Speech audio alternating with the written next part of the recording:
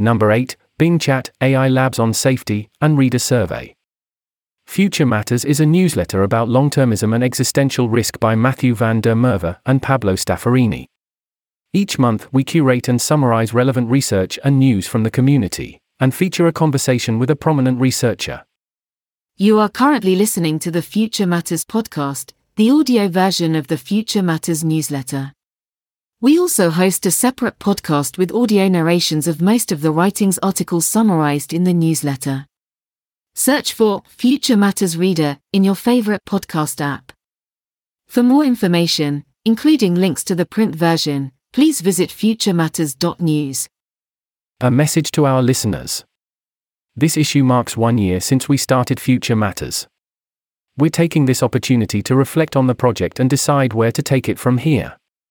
We'll soon share our thoughts about the future of the newsletter in a separate post, and will invite input from readers. In the meantime, we will be pausing new issues of Future Matters. Thank you for your support and readership over the last year. Featured research. All things Bing. Microsoft recently announced a significant partnership with OpenAI, see Future Matters number 7, and launched a beta version of a chatbot integrated with the Bing search engine. Reports of strange behavior quickly emerged.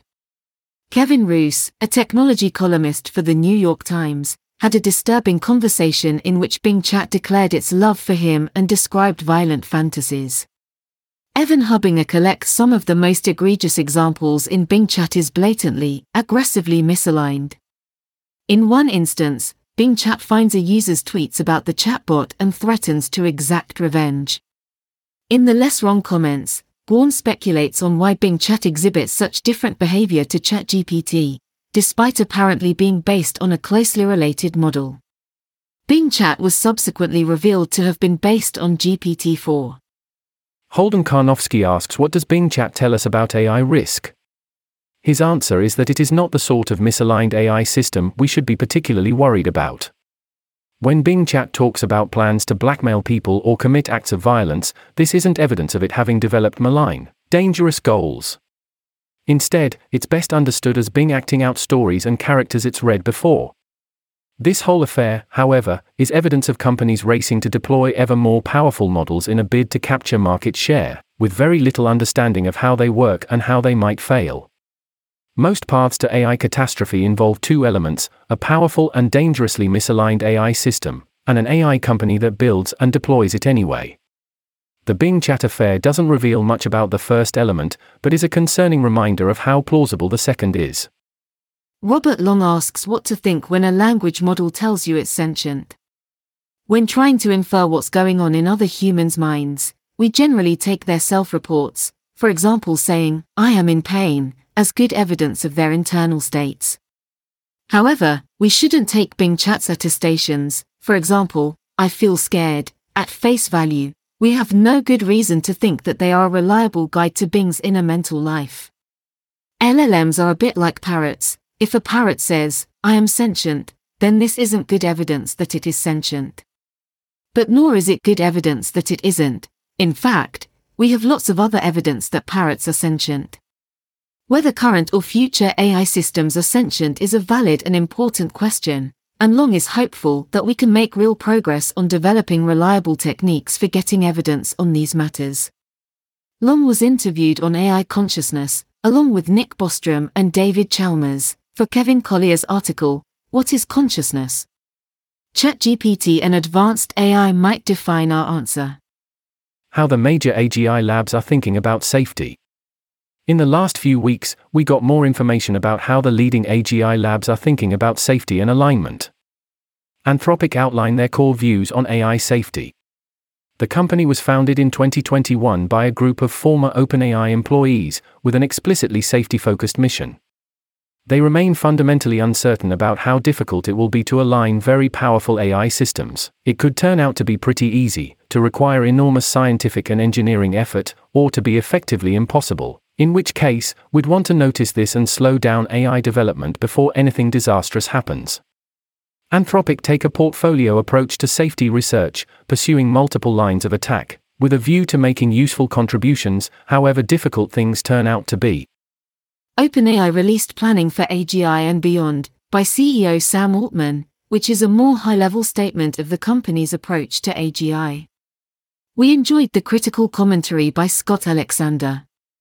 OpenAI outlined their approach to alignment research specifically back in August 2022. Victoria Krakovna shared a presentation on how DeepMind's alignment team thinks about AI safety. Note that this does not necessarily represent the views of DeepMind as a whole. Summaries. Ezra Klein writes powerfully on AI risk in the New York Times. The noteworthy thing to us is less the piece's content and more what its publication, and positive reception, reveals about the mainstreaming of AI risk concerns. In Global Priorities Research, Why, How, and What Have We Learned, Hayden Wilkinson discusses global priorities research, argues that it is a high-impact research area, and summarizes some of its key findings so far.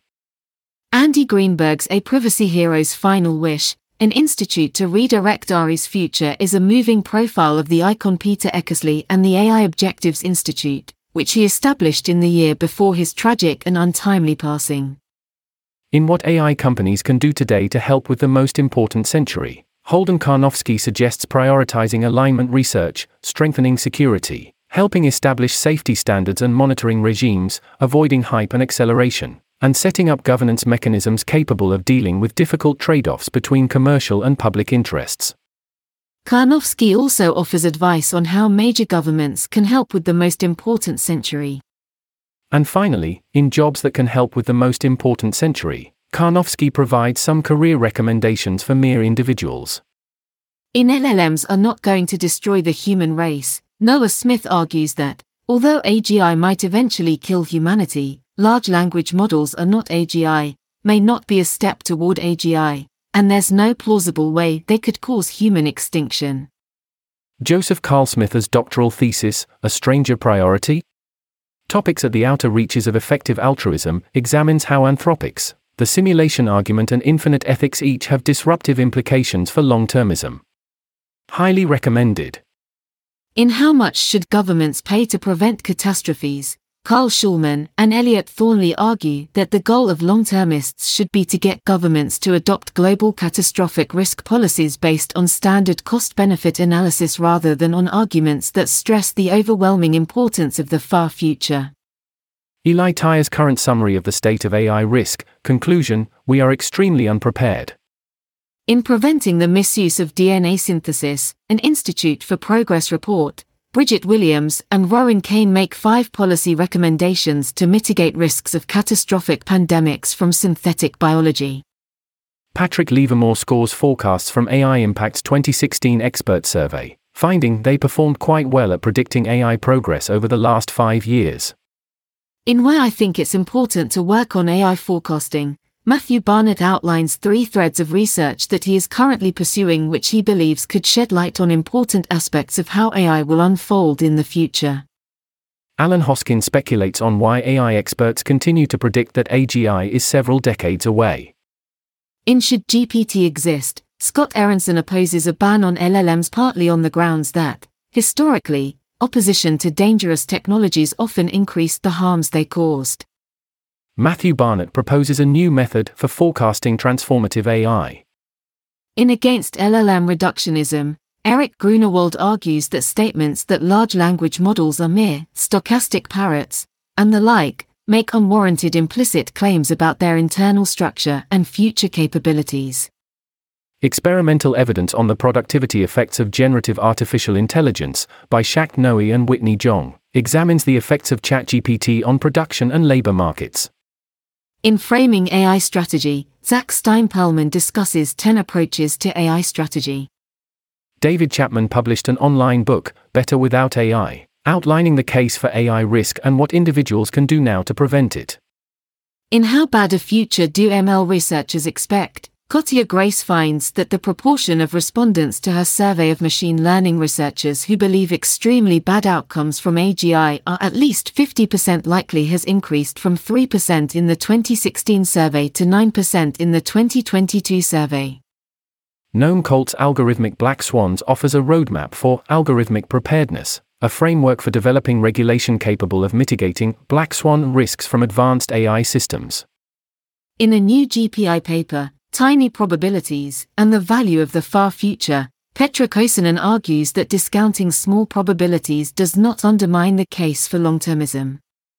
Reflection Mechanisms as an Alignment Target, Attitudes on Near-Term AI, by Eric Landgrebe, Beth Barnes, and Marius Hobhan, discuss a survey of 1,000 participants on their views about what values should be put into powerful AIs. Are there ways to predict how well a conversation about AI alignment with an AI researcher might go? In predicting researcher interest in AI alignment, Weil Gates tries to answer this question by focusing on a quantitative analysis of 97 AI researcher interviews. In AI Risk, again, Robin Hanson restates his views on the subject. Finn Morehouse's summary of What We Owe the Future is a detailed synopsis of Will MacAskill's recent book. In Near-Term Motivation for AGI Alignment, Victoria Krakovna makes the point that you don't have to be a long-termist to care about AI alignment. Joel Tan's shallow report on nuclear war, arsenal limitation, estimates that lobbying for arsenal limitation to mitigate nuclear war has a marginal expected value of around 33.4 dailies per dollar, or a cost-effectiveness around 5,000 times higher than that of GiveWell's top charities. In the effectiveness of AI existential risk communication to the American and Dutch public, Alexia Georgidis measures changes in participants' awareness of AGI risks after consuming various media interventions. There is a summary of this paper written by Otto Barten. Larks say windfall clause for CEO could worsen AI race dynamics argues that the proposal to make AI firms promise to donate a large fraction of profits if they become extremely profitable will primarily benefiting the management of those firms and thereby give managers an incentive to move fast, aggravating race dynamics and in turn increasing existential risk. In What Should Be Kept Off Limits in a Virology Lab, Kelsey Piper discusses the proposed biosecurity oversight framework for the future of science, a new set of guidelines released by the National Science Advisory Board for Biosecurity, NSAB, that seeks to change how research with the potential to cause a pandemic is evaluated. Ariel D'Souza's How to Reuse the Operation Warp Speed model claims that Operation Warp Speed's highly successful public-private partnership model could be reused to jumpstart a universal coronavirus or flu vaccine, or the building of a resilient electrical grid. Ilika Simoni shares some advice on communicating in and around the biosecurity policy community. Our Common Agenda, a United Nations report published in late 2021, proposed that states should issue a Declaration on Future Generations.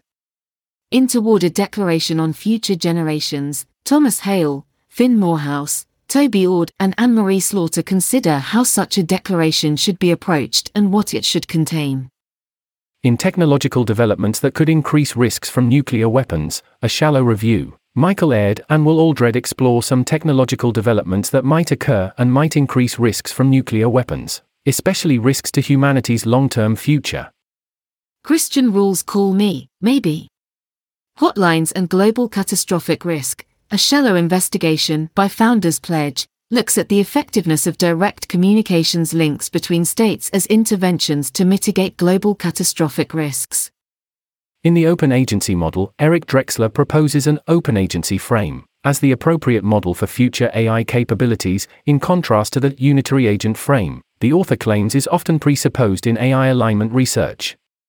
Riley Harris summarizes two papers by the Global Priorities Institute, Long-Termist Institutional Reform by Tyler John and William MacAskill, and Are We Living at the Hinge of History? By MacAskill. Juan Cambiero's What Comes After COVID lays out some well-reasoned forecasts about pandemic risk. Cambiero assigns a 19% chance to another pandemic killing more than 20 million people in the next decade, and conditional on this happening, the most likely causes are a flu virus, 50%, or another coronavirus, 30%. News. OpenAI announced the launch of GPT-4, a large multimodal model, with our best ever results on capabilities and alignment. See discussion on Less Wrong. The model has been made available via the ChatGPT interface to paid users. OpenAI shared an early version with Paul Christiano's Alignment Research Center to assess the risks of power-seeking behavior, particularly focused on its ability to autonomously replicate and gather resources. Detailed in the accompanying paper. Google made a $300 million investment in Anthropic. Holden Karnofsky is taking a leave of absence from Open Philanthropy to work on AI safety. He plans to work on third-party evaluation and monitoring of AGI labs. Alexander Berger moves from co-CEO to CEO. Monmouth poll found 55% of Americans worried about AI posing an existential risk. Only 9% think AI will do more good than harm. The Elders, the organization of world leaders founded by Nelson Mandela, announced a new focus on existential risk reduction. Putin suspended Russia's participation in the new START arms control treaty. The US issued a declaration on the responsible use of military AI. The Global Fund is awarding an additional $320 million to support immediate COVID-19 response and broader pandemic preparedness. The Flares, a French YouTube channel and podcast that produces animated educational videos, released the third part of its series on long-termism. A misalignment museum, imagining a post-apocalyptic world where AGI has destroyed most of humanity, recently opened in San Francisco. Opportunities. Open Philanthropy announced a contest to identify novel considerations with the potential to influence their views on AI timelines and AI risk. A total of $225,000 in prize money will be distributed across the 6 winning entries. The Center for Long-Term Resilience is hiring an AI policy advisor. Applications are due April 2nd. Apply now. Applications are open for new European Voices on Existential Risk, NEVER, a project that aims to attract talent and ideas from wider Europe on nuclear issues, climate change, biosecurity, and malign AI. Apply now. Sam Bowman is planning to hire at least one postdoctoral research associate or research scientist to start between March and September 2023 on language model alignment. Apply now. The General Long-Termism team at Rethink Priorities is currently considering creating a long-termist incubator program and is accepting expression of interest submissions for a project lead or co-lead to run the program if it's launched. Media. Gus Docker from the Future of Life Institute podcast interviewed Tobias Baumann on suffering risks, artificial sentience, and the problem of knowing which actions reduce suffering in the long-term future. Jen Iofinova from the Cohere for AI podcast interviewed Victoria Krakovna on paradigms of AI alignment. Luisa Rodriguez from the 80,000 Hours podcast interviewed Robert Long on why LLMs like GPT, probably, aren't conscious. Rational Animations published The Power of Intelligence, based on the Eliezer Yudkowsky's article. Daniel Phelan interviewed John Holstead on why climate change is not an existential risk. The Bankless podcast interviewed Eliezer Yudkowsky on AGI ruin. A transcript of the interview is also available. A new AI podcast hosted by Nathan Labens and Eric Torenberg launched, The Cognitive Revolution. Newsletters. AI Safety News February 2023, Unspeakable Tokens, Bing, Sydney, Pre-training with Human Feedback. Import AI number 321, Open Source GPT-3, Giving Away Democracy to AGI Companies. GPT-4 is a political artifact. Chin AI number 216, Around the Horn, 10th edition. The EU AI Act newsletter number 25. European AI newsletter number 82, Europe's Digital Decade. Conversation with Tom Davidson. Tom Davidson is a senior research analyst at Open Philanthropy, where he studies potential risks from advanced artificial intelligence. He previously worked as a data scientist for BridgeU, an education technology startup, and taught science at a UK comprehensive school. Tom has a master's in physics and philosophy from the University of Oxford. Future matters. To begin with, could you explain why you think it's important to understand and forecast AI takeoff dynamics? Tom Davidson, there's a few things. The most zoomed-out answer is that it's one thing to know when this big event is going to happen, and that is obviously useful for planning and preparing, but it's also very useful to know how it's going to play out, what the internal dynamics will be, and how long we'll have between various different milestones. If you're trying to practically anticipate what's going to happen and affect it, then knowing what the dynamics are and what that process looks like is very useful for informing actions. So takeoff speeds is one important parameter in understanding how the transition to AI is going to happen in practice. In terms of focusing specifically on the speed element of AI takeoff, I think that is strategically important for a few reasons. Probably the most salient is the question of how much time we have before the arrival of AI systems that pose an existential risk, with systems that are similar to those really dangerous systems. If takeoff is really slow, then there are many things we could do. We could have years playing around with systems that are deceptively aligned or that are doing treacherous turns that we can observe in the lab. We could try out different techniques to avoid it. We could generate a real consensus around that as a risk, develop a real science of it, do a lot of empirical testing, etc. If takeoff is really fast, then we could have maybe mere months to do that kind of work without a concerted slowdown in AI progress. So takeoff speed seems really important for understanding how high the risks are, what kind of strategies will reduce them, and whether we can just wing it and do the experiments as we go, or need to be planning in advance to really slow down when AI capabilities become potentially dangerous. Then there are other reasons why takeoff speed is important. I think using AIS to solve alignment for us seems like a more promising plan if takeoff speed is slower, because we have longer to figure out how to use these AIS in alignment and set up the workflows to do that effectively, and there's more time between AI is helpful in alignment and AI will cause a catastrophe if it's misaligned. My impression is that labs are expecting this time period to be longer than I think it will be by default, which provides another argument for agreeing ahead of time to significantly slow down AI progress when things become potentially dangerous. Then there are questions about the number of actors that will be involved. If takeoff speed is faster, then fewer actors, and actors that are already ahead are more likely to be important, and new actors like governments are less likely to be important. And there are questions about relative power dynamics, where with faster takeoff it seems more probable that a smaller initial actor ends up with a lot of power relative to other actors that were initially close to it.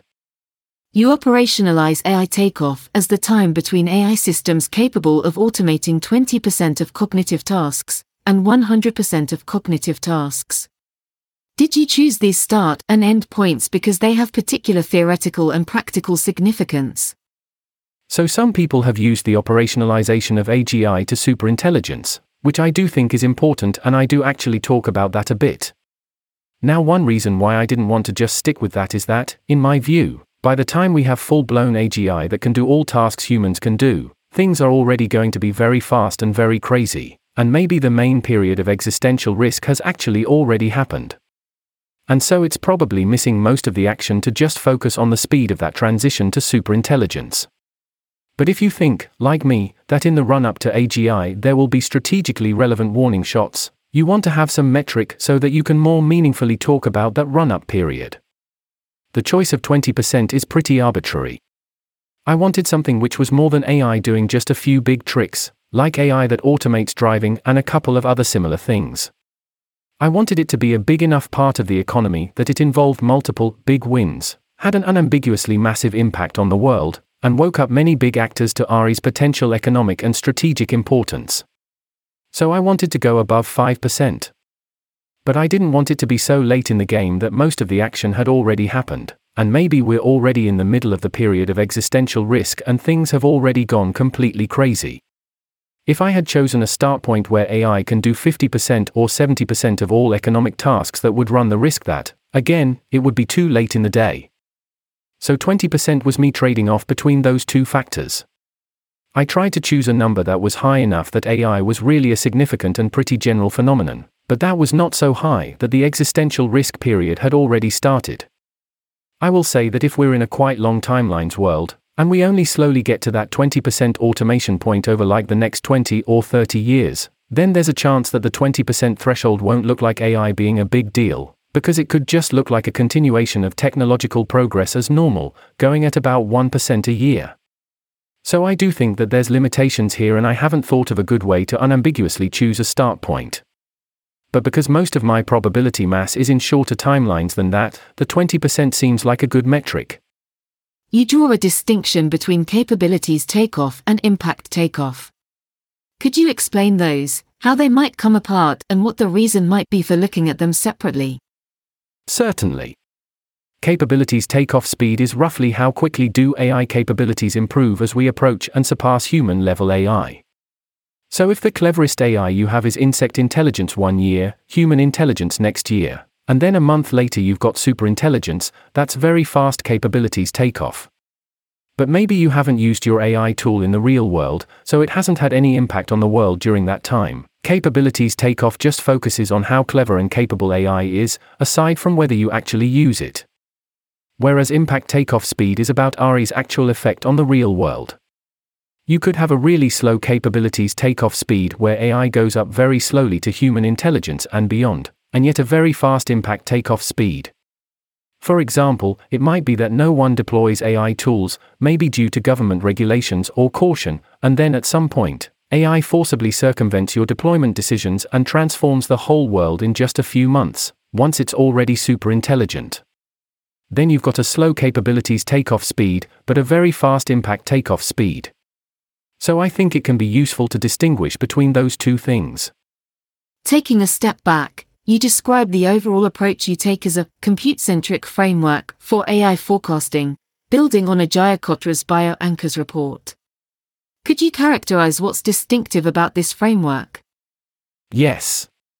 I think the framework makes sense if you think we're going to get AGI by scaling up and improving current algorithmic approaches, within the deep learning paradigm, getting further improvements to transformers, and things like that, the kind of progress we've seen over the last 10 years. What's distinctive about it is that it makes this big bold simplifying assumption, that the capability of an AI is equal to the amount of compute used to train it, multiplied by the quality of the algorithms used for training.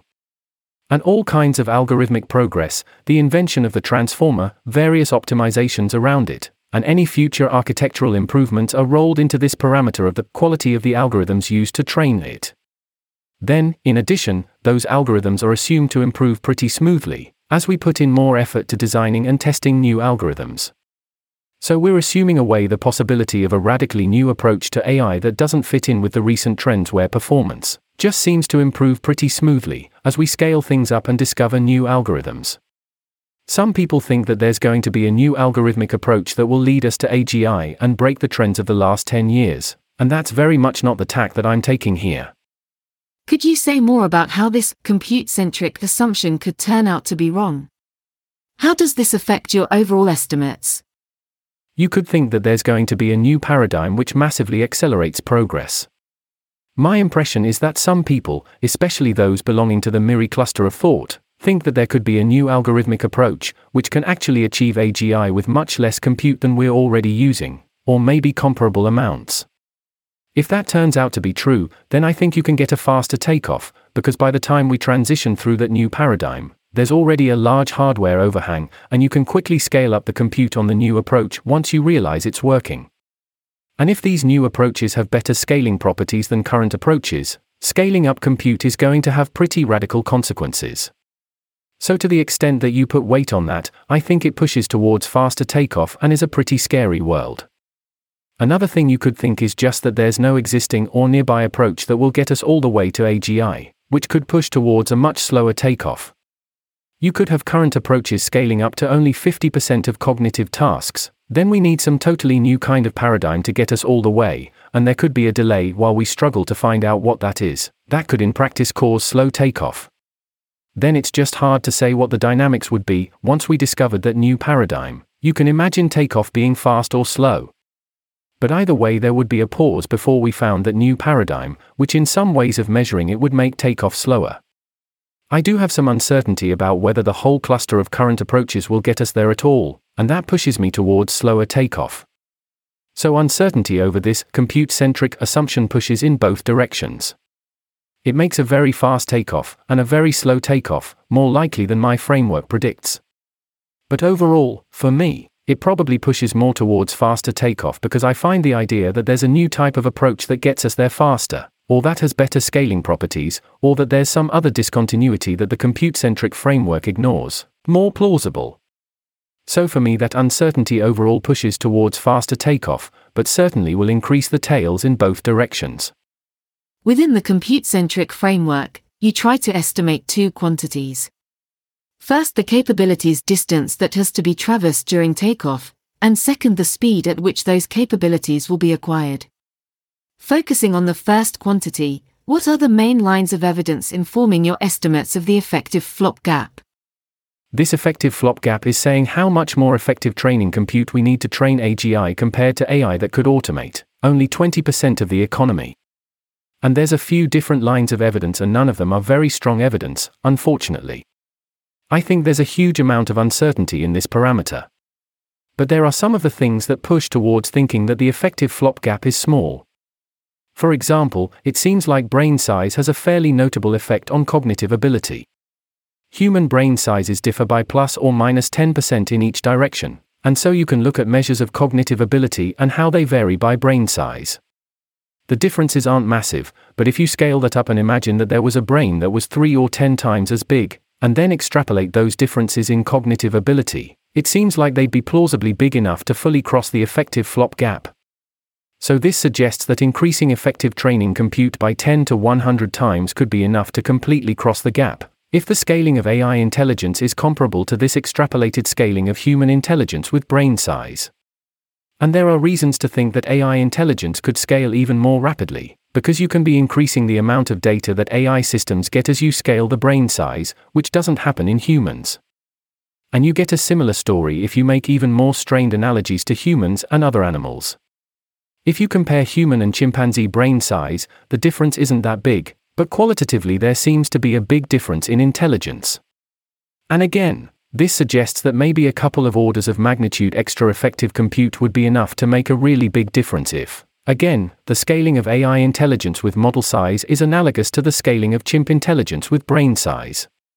There's one other argument for thinking the difficulty gap could be pretty narrow, which is a bit of a subtle one. The basic argument is that, historically, the way we've automated, say, 20% or 30% of our workflows is by getting pretty dumb and narrow technologies to do the automation, and then rearranging our workflows to compensate.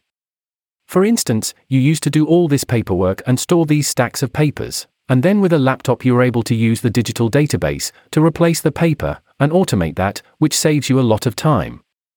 But it took decades for people to actually integrate this automation into their workflows, and to change all the other aspects of their processes to get to a point where everyone is using laptops instead of pen and paper for everything. It takes a long time.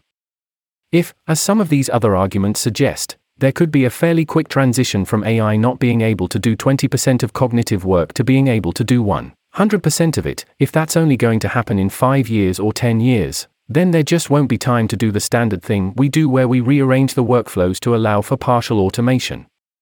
Maybe you get some AI systems which could automate 20% of your workflow if you had a couple of decades to integrate it. Maybe ChatGPT is like this. Maybe it could create tens of trillions of dollars in economic value if the whole economy oriented around it, which would take 2 decades. But in fact, if it's only going to be 10 years before we develop something like AGI, then there's just no time for ChatGPT to do that automation in practice. And so you actually need AI to be pretty advanced before it is able to automate 20% of your workflow without you having to spend a long time rearranging your workflow around it.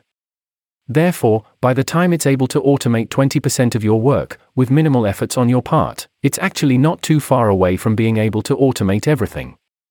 And that could give a reason why by the time AI is having really notable, significant impacts on people's workflows, it's actually surprisingly close to the point at which it's able to just almost fully automate their workflows. Those are for me some of the stronger arguments in favor of a small effective flop gap. The main argument in favor of a larger one, for me, is just that there's such a wide variety of tasks in the economy, even in AI R&D, though to a lesser extent, and they vary along many dimensions, like the time horizon over which they are performed, the amount of social context they require, how repeatable they are, how much it matters if you make a mistake, etc. Those differences mean that AI could be much more suited to automate some of those tasks than others, based on how similar it is to the AI training objective, how expensive it is to fine-tune AI on horizons of that length, and how much training data we have for the task. So it seems like AI would have more competitive advantages at some tasks compared with others, and that could increase the time between it being able to automate the first task and it being able to automate the last tasks. At the end of all this, you come away with a shorter median estimate for timelines than the BioAnkers model, by about 10 years, despite sharing several of the key assumptions. What are the main drivers of these shortened timelines in your analysis, relative to AGI's? I think the main thing is the partial automation from pre-AGI systems causing a speed up, especially in AI R&D. The basic story is, the bioanchors model makes its prediction by extrapolating the trend in hardware progress, and extrapolating the trend in algorithmic progress. But it's not accounting for the fact that before we get fully transformative AI, we're going to get AI which is pretty useful for doing hardware R&D and designing new chips, pretty useful for writing code for various experiments we want to run automatically, and maybe pretty useful for generating 100 ideas for new algorithmic approaches and then critiquing those ideas, and then winnowing them down to the 10 most promising and then showing them to the human. And you would expect that partial automation of R&D to speed up progress on both those dimensions, both the hardware and the algorithms. In which case the bioanchors extrapolation is too conservative. One thing that I'm doing with this analysis is modeling that process whereby we train some not quite transformative but pretty good AIs, and they speed up progress on the hardware and the algorithmic R&D. And that just happens more and more as we approach AGI, we get more and more acceleration from that. When I model that as best as I can, the result is that this dynamic shortens timelines by 6 years or so. Probably the next biggest factor is, compared to bioanchors, expecting higher spending on the very biggest AI training runs.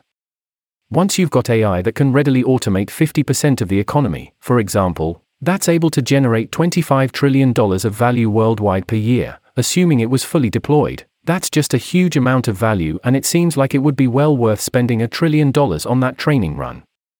And there is even more incentive to do that if you're being competitive with other actors who might want to get there first. And so I'm more willing than bioanchors to think that the spending on training runs could get pretty big because of this kind of dynamic. Some of the gain comes from just more economic growth, meaning there's more money around to invest in this stuff. Some of it is that you get AI to automate fabs so they can make more chips, which allows for faster scale-up. But most of it is just more willingness to spend on training runs as a fraction of world GDP. Another factor you have pushing towards shorter timelines is this idea that we'll be swimming in runtime compute by the time we're training human-level AI systems. Could you explain this? The idea there is the following. Suppose that you took the median of the bioanchors where I think AGI took 100 decillion flop to train, that you've just done that training run and that you're going to use that flop you just used to train the system to run copies of the system. How many copies could you run? You're going to be able to run an ungodly number of AIs immediately, just using that training compute. Is this ratio between the compute required for model training versus model inference relatively stable? Actually, you should expect that fraction to become more extreme as you do bigger training runs. So if you double the size of a model, the compute needed to run the model doubles, but the compute needed to train it by a factor of 4.